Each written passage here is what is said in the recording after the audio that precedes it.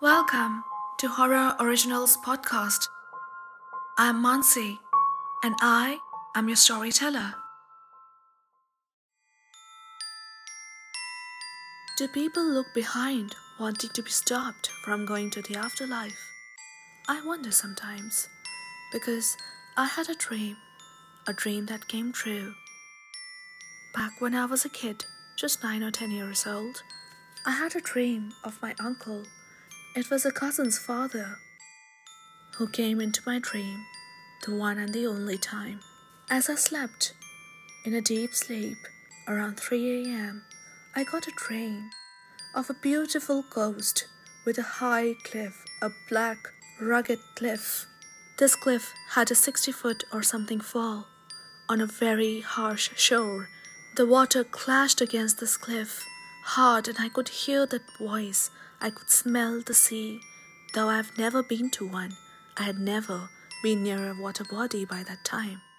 To give you the context, I first saw the ocean when I was 23 years old. This happened while I was merely 9 or 10. The sea's voice was really beautiful and harsh at the same time. The wind was loud. It was crashing against this cliff. I remember seeing my uncle stand on the edge of the cliff. Just as I was watching, I didn't see myself on that cliff, but I knew I was watching. I was seeing everything from some perspective of a sleeping mind.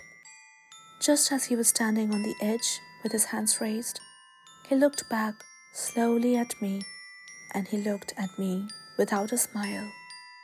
There was a look of peace, there was a look of love in his eyes. I used to be the only one who was able to pull a cigarette out of his mouth and ask him to stop smoking. But in that dream, he said nothing to me. It was nothing like the usual laugh he would give me, the small laugh and a pat on my head.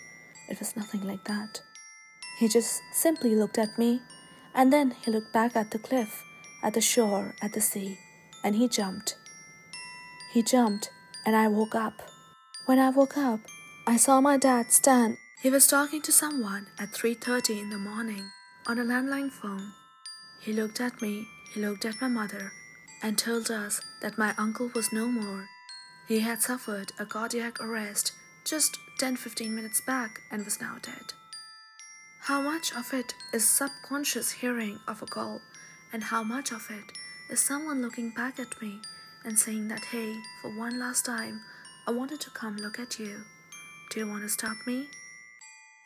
Sometimes I think if I had asked him to stop, to turn back and walk towards me, back to home, maybe he wouldn't have died.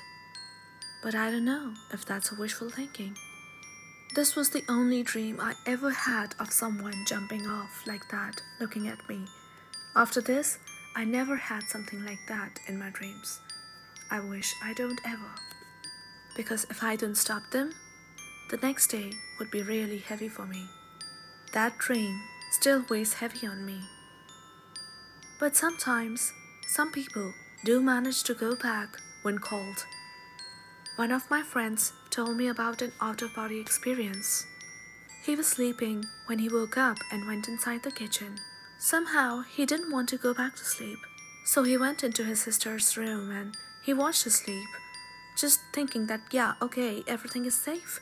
The doors are locked, the windows are closed, everything is good. Then, it was just right then, in his sister's room, in the bathroom of that room, that someone called him. He freaked out. Who could be calling him from a bathroom? Was it a thief? Was it someone that needed a good beating? He wasn't very old back then. He was just in his teens when this happened. So, he picked up something, anything that came into his hand, and just went inside that bathroom gate, opened the door and plunged in. Whatever it was, caught him. He was in midair before he could know what had happened to him. He struggled, and he struggled. He wanted to get out of that grip of someone he couldn't see. It was totally black, and his collarbone was crushing. His feet were above the floor. More than his own self, he was afraid that something else would happen to his mother or his sister. Then suddenly, his mother called him out. He could hear her loud and clear. She called his name again and again, and the more he concentrated, the louder her voice got, as if she was moving closer and closer to his ear. As he listened to her, as he concentrated, and as he wanted to reply to her, to go back to her, to look at her, whatever it was that was grasping him could not hold him any longer. The force of his mother's voice pulled him out of the bathroom, through his sister's room, through the hall, through the sofas and everything, and he went back to his room, and he was forced inside his body. He could clearly feel a force of his mother's voice pull him back inside the body. What if he had never answered to his mother's calls? He wonders to this day what would have happened and who it was that was trying to grasp him. Was it sleep paralysis? Was it something else? No one knows. Another out-of-body experience is told by one of my friends. She was trying to do her best to do astral projection. One day, after reading certain websites and articles, she just wanted to do something, but it was never working out. It had been days and days, and she was just not getting it. The more she meditated and focused on getting out of her body, she would just fall asleep. It was a good deep sleep, but what she intended to happen never did.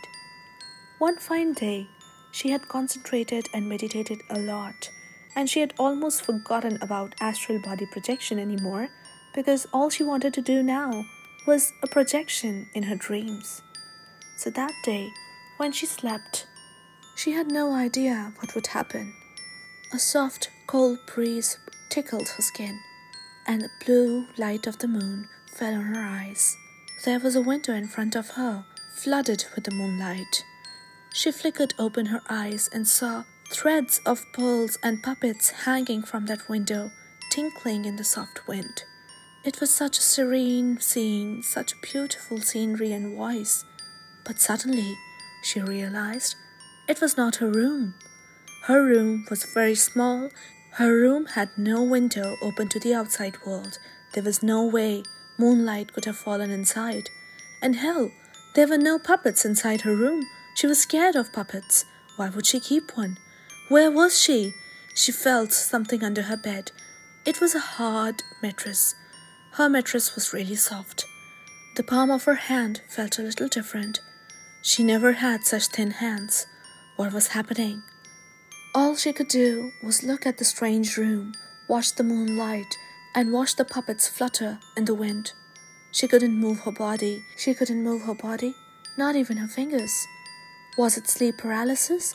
If she closes her eyes and opens it again, would she be back in her own room? Or maybe she would fall asleep? She tried it, but the moment she opened her eyes, she was back in that strange, moonlit room again. There was nothing she could do. She just prayed, and she said she doesn't want to be there anymore. Stop it, help her, something. And she closed her eyes again, shut tightly, and she murmured and she chanted, "Please let me go back home. Please, Lord, help me. I want to be back in my own body, in my own room." A strange feeling of blood rushing in her veins came back. Now she was able to move her hands and open her eyes again. She was back in her room, back in her own body. Was it simply sleep paralysis, or was it something she had done? After this horrifying experience, she never tried to do astral projection or dream projections ever again. To this day, she has blocked herself from all such energies. What do you think? Is it possible to dream about someone's death? Do people come in your dreams before dying to maybe get a stop or say a last goodbye? Can people really go out of their body or into some different dimension altogether? Well, I wonder sometimes how many mysteries are there that we haven't uncovered.